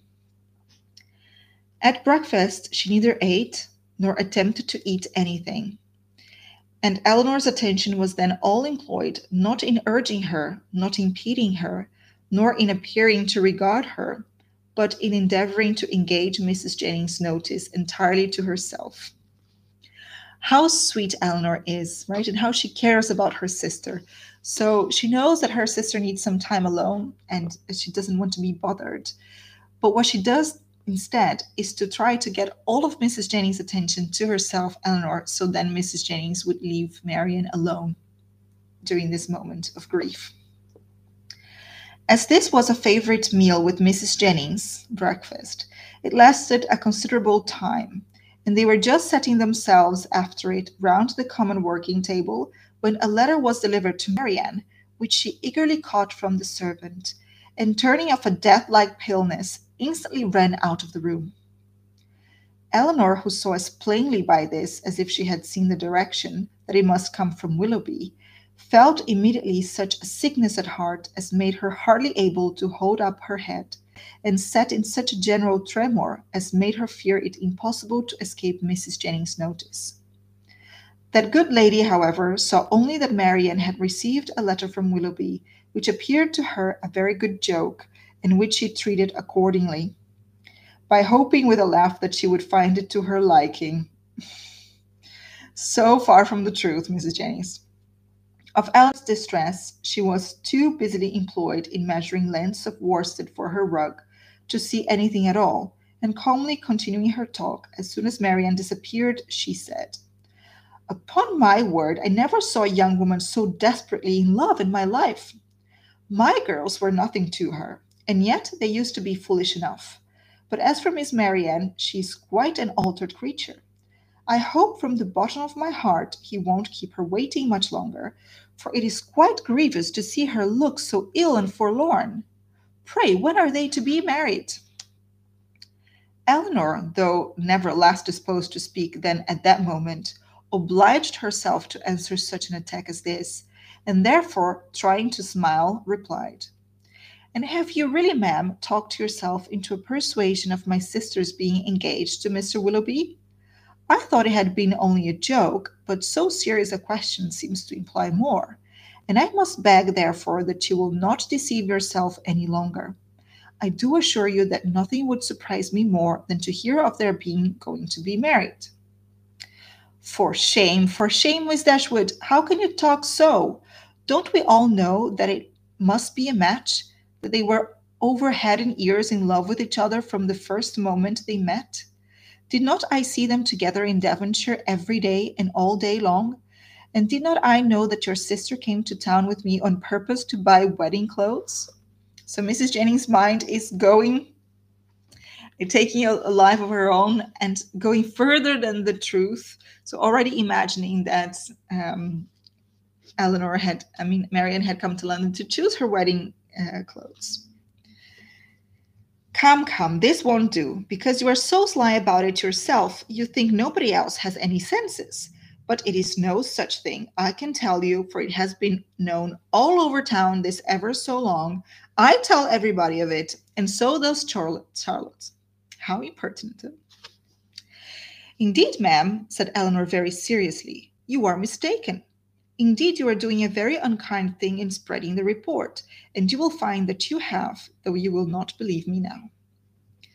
Mrs. Jennings laughed again, but Eleanor had not spirits to say more, and eager at all events to know what Willoughby had written, hurried away to their room, where, on opening the door, she saw Marianne stretched on the bed, almost choked by grief, one letter in her hand, and 2 or 3 others laying by her. Eleanor drew near, but without saying a word, and sitting herself on the bed, took her hand, kissed her affectionately several times, and then gave way to a burst of tears, which at first was scarcely less violent than Marianne's.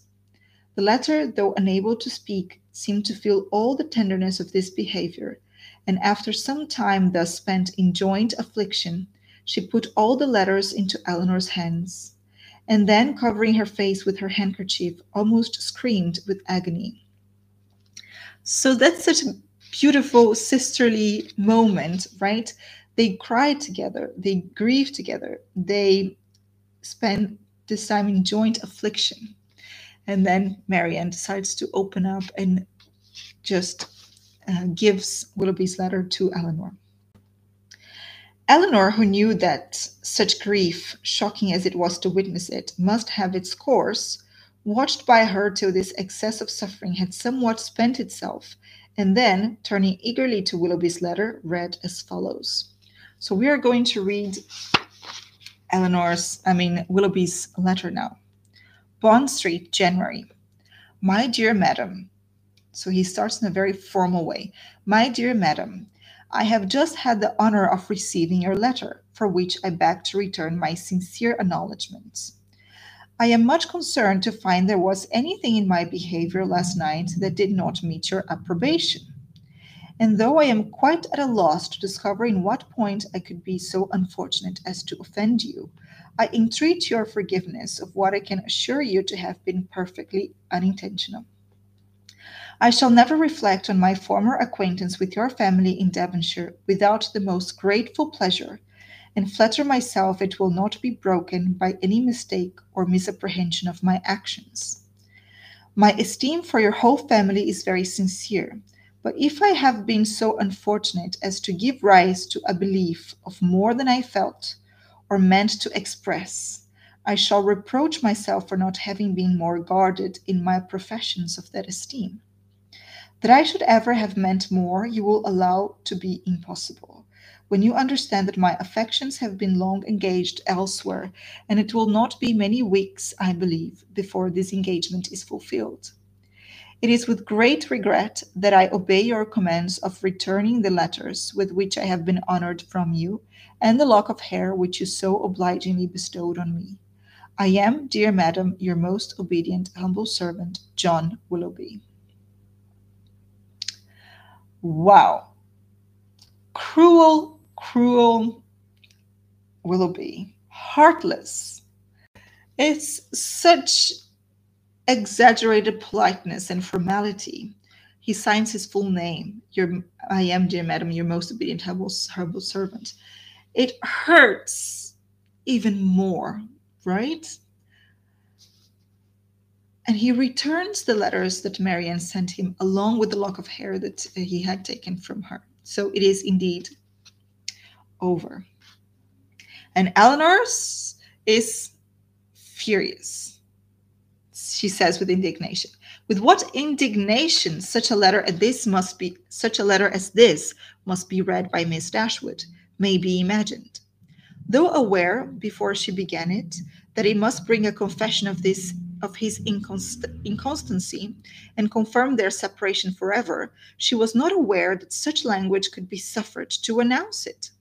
Nor could she have supposed Willoughby capable of departing so far from the appearance of every honourable and delicate feeling, so far from the common decorum of a gentleman, as to send a letter so impudently cruel, a letter which, instead of bringing with his desire of a release any professions of regret, acknowledged no breach of faith, denied all peculiar affection whatever, a letter of which every line was an insult, and which proclaimed its writer to be deep in hardened villainy. Misha says, I knew it. The same thing has happened to both sisters, but this time hurts much more. It is so cruel. And as Eleanor says, that's why she's so furious. He does not apologize for doing something wrong.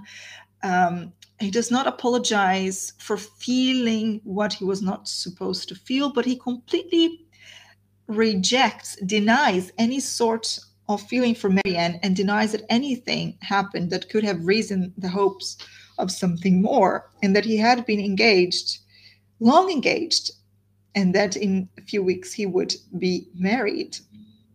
What a blow, what an insult, right? To pretend like nothing between him and Marianne ever happened. Although Eleanor was a witness, a lot of people were witnesses. Very, very cruel. She paused over it for some time with indignant astonishment, then read it again and again. But every perusal only served to increase her abhorrence of the man, and so bitter were her feelings against him that she dared not trust herself to speak, lest she might wound Marianne still deeper by treating their disengagement, not as a loss to her of any possible good, but as an escape from the worst and most irremediable of all evils, a connection for life with an unprincipled man, as a deliverance the most real, a blessing the most important. In her earnest meditations on the contents of the letter, on the depravity of that mind which could dictate it, and probably on the very different mind of a very different person who had no other connection whatever with the affair and what her heart gave him with everything that passed, Eleanor forgot the immediate distress of her sister, forgot that she had 3 letters on her lap yet unread, and so entirely forgot how long she had been in the room that when, on hearing a carriage drive up to the door, she went to the window to see who could be coming so unreasonably early, she was all astonishment to perceive Mrs. Jennings' chariot, which she knew had not been ordered till 1. Determined not to quit Marianne, though hopeless of contributing at present to her ease, she hurried away to excuse herself from attending Mrs. Jennings on account of her sister being indisposed. So Eleanor still worries about keeping up the appearances. So she leaves the room to excuse herself and Marianne, and then she returns. With Mrs. Jennings, with a thoroughly good-humored concern for its cause, admitted the excuse most readily, and Eleanor, after seeing her safe off, returned to Marianne, whom she found attempting to rise from the bed, and whom she reached just in time to prevent her from falling on the floor, faint and giddy from a long want of proper rest and food. For it was many days since she had any appetite, and many nights since she had really slept. And now, when her mind was no longer supported by the fever of suspense, the consequence of all this was felt in an aching head, a weakened stomach, and a general nervous faintness. A glass of wine, which Eleanor procured for her directly, made her more comfortable, and she was at last able to express some sense of her kindness by saying, "Poor Eleanor, how unhappy I make you!" So now Marianne feels all the consequences of the past days in which she was so anxious with the suspense that she didn't eat, she didn't sleep, she didn't take care of herself. And now, when the suspense is finally over, she feels all the consequences and she is wretched. And she's also sorry that she feels that she makes Eleanor suffer for her. "I only wish," replied her sister, "there were anything I could do which might be of comfort to you." This, as everything else would have been, was too much for Marianne, who could only exclaim in the anguish of her heart, "Oh, Eleanor, I am miserable indeed," before her voice was entirely lost in sobs. Eleanor could no longer witness this torrent of unresisted grief in silence. "Exert yourself, Marianne," she cried. "If you would not kill yourself and all who love you, think of your mother, think of her misery while you suffer. For her sake, you must exert yourself." So Eleanor says, use the power of your mind over the passions of your body. So exert yourself. Do it for my sake, for your mom's sake, if it's not for your sake, for the people who love you. I cannot, cried Marianne. Leave me if I distress you. Leave me, hate me, forget me, but do not torture me so. Oh, how easy for those who have no sorrow of their own to talk of exertion. Happy, happy Eleanor, you cannot have an idea of what I suffer. And now Marianne compares her situation with Eleanor, and she thinks that Eleanor does not understand what she's feeling because Eleanor is happy. She has Edward.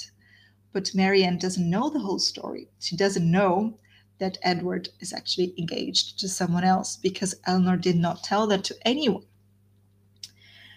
Do you call me happy, Marianne?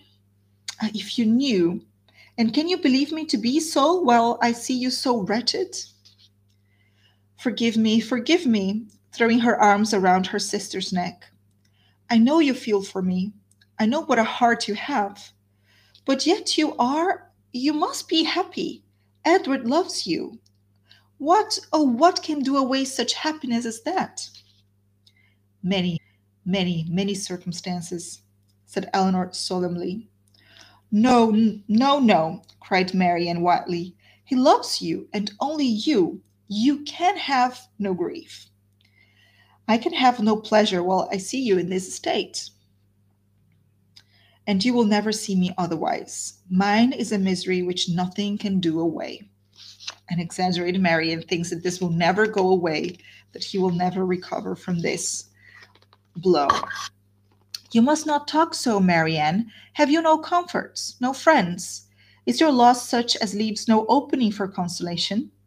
Much as you suffer now, think of what you would have suffered if the discovery of his character had been delayed to a later period. If your engagement had been carried on for months and months, as it might have been, before he chose to put an end to it. Every additional day of unhappy confidence on your side would have made the blow more dreadful. Engagement? Cried Marianne. There has been no engagement. No engagement. No, he's not so unworthy as you believe him. He has broken no faith with me. But he told you that he loved you. Yes. No, never absolutely. It was every day implied, but never professedly declared. Sometimes I thought he had been, but he never was. Yet you wrote to him? Yes. Could that be wrong after all that had passed? But I cannot talk.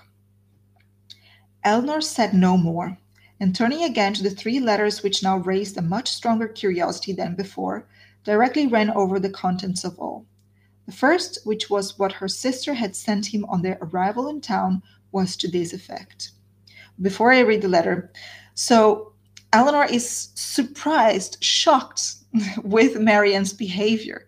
She learns that there was no formal engagement, that there was no explicit profession of love. So, in a way, Marianne is right. Willoughby did not break his faith, although his behavior showed otherwise. But plainly spoken, there was no agreement. And yet, Eleanor is shocked that Marianne would write to Willoughby. That would not have been accepted, right? Because they did not have a formal agreement. But she doesn't say anything at the moment. She does not reproach her sister because she knows she's in a delicate state now. So in order to understand the situation better, she reads the letters written by Marianne that Willoughby returned. This was the first one. Berkeley Street, January. How surprised you will be, Willoughby, on receiving this. And I think you will feel something more than surprise when you know that I am in town. An opportunity of coming hither, though with Mrs. Jennings, was a temptation we could not resist. I wish you may receive this in time to come here tonight, but I will not depend on it. At any rate, I shall expect you tomorrow. For the present, adieu. M.D. Marianne Dashwood. So see, very familiar terms, straight to the point. Now, her second note, which had been written on the morning after the dance at the Middletons, was in these words. I cannot express my disappointment in having missed you the day before yesterday, nor my astonishment at not having received any answer to a note which I sent you above a week ago. I have been expecting to hear from you, and still more to see you, every hour of the day. Pray call again as soon as possible, and explain the reason of my having expected this in vain. You had better come earlier another time, because we are generally out by 1. We were last night at Lady Middleton's, where there was a dance. I have been told that you were asked to be of the party. But could it be so? You must be very much altered indeed since we parted, if that could be the case, and you not there. But I will not suppose this possible, and I hope very soon to receive your personal assurance of its being otherwise. M.D. The contents of her last note to him were these. You see how the misery and the passion is rising in her notes. What am I to imagine, Willoughby, by your behavior last night? Again, I demand an explanation of it. I was prepared to meet you with the pleasure which our separation naturally produced, with the familiarity which our intimacy at Barton appeared to me to justify. I was repulsed indeed. I have passed a wretched night in endeavoring to excuse a conduct which can scarcely be called less than insulting. But though I have not yet been able to form any reasonable apology for your behavior, I am perfectly ready to hear your justification of it. You have perhaps been misinformed or purposely deceived in something concerning me which may have lowered me in your opinion. Tell me what it is. Explain the grounds on which you acted, and I shall be satisfied in being able to satisfy you. It would grieve me indeed to be obliged to think ill of you. But if I am to do it, if I am to learn that you are not what we have hitherto believed you, that your regard for us all was insincere, that your behavior to me was intended only to deceive, let it be told as soon as possible. My feelings are at present in a state of dreadful indecision. I wish to acquit you, but certainty on either side will be ease to what I now suffer. If your sentiments are no longer what they were, you will return my notes and the lock of my hair, which is in your possession. M.D. That such letters, so full of affection and confidence, could have been so answered, Eleanor, for Willoughby's sake, would have been unwilling to believe. But her condemnation of him did not blind her to the impropriety of their having been written at all, and she was silently grieving over the imprudence which had hazarded such unsolicited proofs of tenderness, not warranted by anything preceding, and most severely condemned by the event, when Marianne, perceiving that she had finished the letters, observed to her that they contained nothing but what any one would have written in the same situation. Again, different perceptions on the situation. So for Eleanor, this was so out of line, but Marian thinks that this is what anyone would have done in a similar situation. I felt myself, she added, to be as solemnly engaged to him as if the strictest legal covenant had bound us to each other. I can believe it, said Eleanor, but unfortunately he did not feel the same. He did feel the same, Eleanor. For weeks and weeks he felt it. I know he did. Whatever may have changed him now, and nothing but the blackest art employed against me can have done it, I was once as dear to him as my own soul could wish. This lock of hair, which now he can so readily give up, was begged of me with the most earnest supplication. Had you seen his look, his manner, had you heard his voice at that moment, have you forgot the last evening of our being together at Barton? The morning that we parted, too, when he told me that it might be many weeks before we meet again. His distress! Can I ever forget his distress? For a moment or two she could say no more, but when this emotion had passed away, she added in a firmer tone, Eleanor, I have been cruelly used, but not by Willoughby. Dearest Marianne, who but himself? By whom can he have been instigated? By all the world, rather by his own heart. I could rather believe every creature of my acquaintance leagued together to ruin me in his opinion, than believe his nature capable of such cruelty.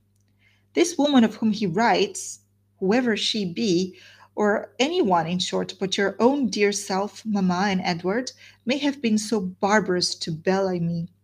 Beyond you three, is there a creature in the world whom I would not rather suspect of evil than Willoughby, whose heart I know so well? So now Marianne is in a phase of denial. So no, no, it cannot be.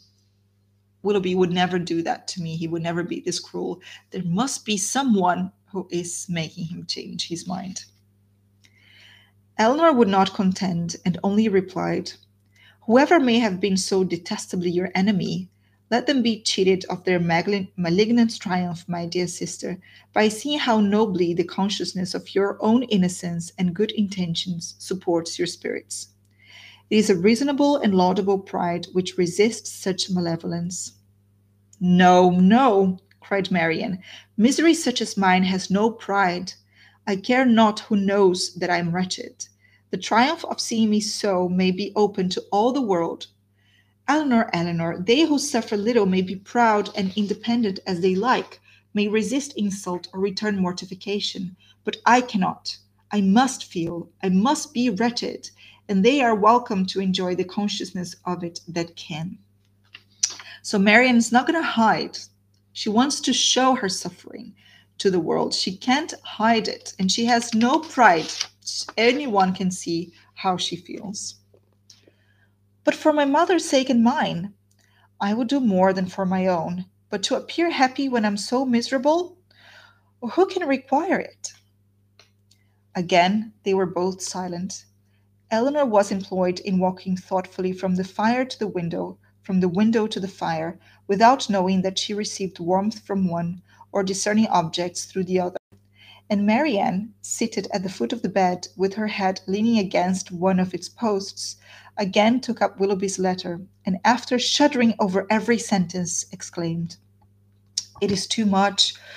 Oh, Willoughby, Willoughby, could this be yours? Cruel, cruel, nothing can acquit you. Eleanor, nothing can. Whatever he might have heard against me, ought he not to have suspended his belief? Ought he not to have told me of it, to have given me the power of clearing myself? The lock of hair," repeating it from the letter, "which you so obligingly bestowed on me. That is unpardonable, Willoughby. Where was your heart when you wrote these words? Oh, barbarously insolent! Eleanor, can he be justified?" "No, Marianne, in no possible way." And yet this woman, who knows what her art may have been, how long it may have been premeditated, and how deeply contrived by her, who is she? Who can she be? Whom did I ever hear him talk of as young and attractive among his female acquaintance? No one, no one. He talked to me only of myself. Another pause ensued. Marianne was greatly agitated, and it ended thus. "Eleanor, I must go home. I must go and comfort mamma. Cannot we be gone tomorrow?" "Tomorrow, Marianne?" "Yes. Why should I stay here? I came only for Willoughby's sake, and now who cares for me? Who regards me?" "It would be impossible to go tomorrow. We owe Mrs. Jennings much more than civility, and civility of that commonest kind must prevent such a hasty removal as that." "Well, then, another day or two, perhaps. But I cannot stay here long. I cannot stay to endure the questions and remarks of all these people. The Middletons and Palmers, who am I to bear their how am I to bear their pity? The pity of such a woman as Lady Middleton. What would he say to that?" Eleanor advised her to lie down again, and for a moment she did so. But no attitude could give her ease, and in restless pain of mind and body she moved from one posture to another, till, growing more and more hysterical, her sister could with difficulty keep her on the bed at all, and for some time was fearful of being constrained to call for assistance. Some lavender drops, however, which she was at length persuaded to take, were of use, and from that time till Mrs. Jennings returned, she continued on the bed, quiet and motionless. And this is the end of chapter 7, volume 2, or chapter 29, the last chapter we had to discuss today. And what a terrible blow for Marianne, right? And she just wants to go home. She wants to be with her mother. But prudent Eleanor says that no, they cannot be too hasty. They need to act with civility towards Mrs. Jennings, who invited them there. So they need to wait a little bit. So here we are. I hope you've enjoyed this discussion of chapters 26 to 29. Now we're into volume 2, and things are getting really hard for both sisters, both heartbroken, both engagements not succeeded. And we'll see how the story carry on next time. Misha says that every week I am more and more shocked and captivated by Austen's writing. Yes, the way she crafts the narrative in such a way. For instance, in this that we discussed today, how Marianne's voice, because she was so quiet and alone and in her own state of mind for a while because of the anxiety she felt for Willoughby, her point of view was also effaced from the narrative. So that's quite an interesting way. I really enjoy that. And I'm really glad that you're enjoying her writing. We'll see how the story carries on with the Dashwoods in the upcoming session when we talk of chapters 30, 31, 32, and 33. And I hope to meet you then. Have a great week. I hope you read wonderful things, and I hope to see you at the online course, the Jane Austen Club. Bye. So here we are. I hope you've enjoyed this eighth session of the guided reading of Jane Austen's Sense and Sensibility. I will be uploading the sessions as audio only documents in this podcast in the upcoming weeks. Next time, we'll read and discuss chapters 30 to 33. And remember, if you want to know more about Jane Austen, her world, and literary career, sign up for the online course, the Jane Austen Club, on the website booksandculture.club. Stay tuned, and until the next stop in our journey through English literature. Remember, you can find me on Instagram at books.and.culture. For ideas for future episodes or comments, you can send me an email at hello@booksandculture.club. See you next time.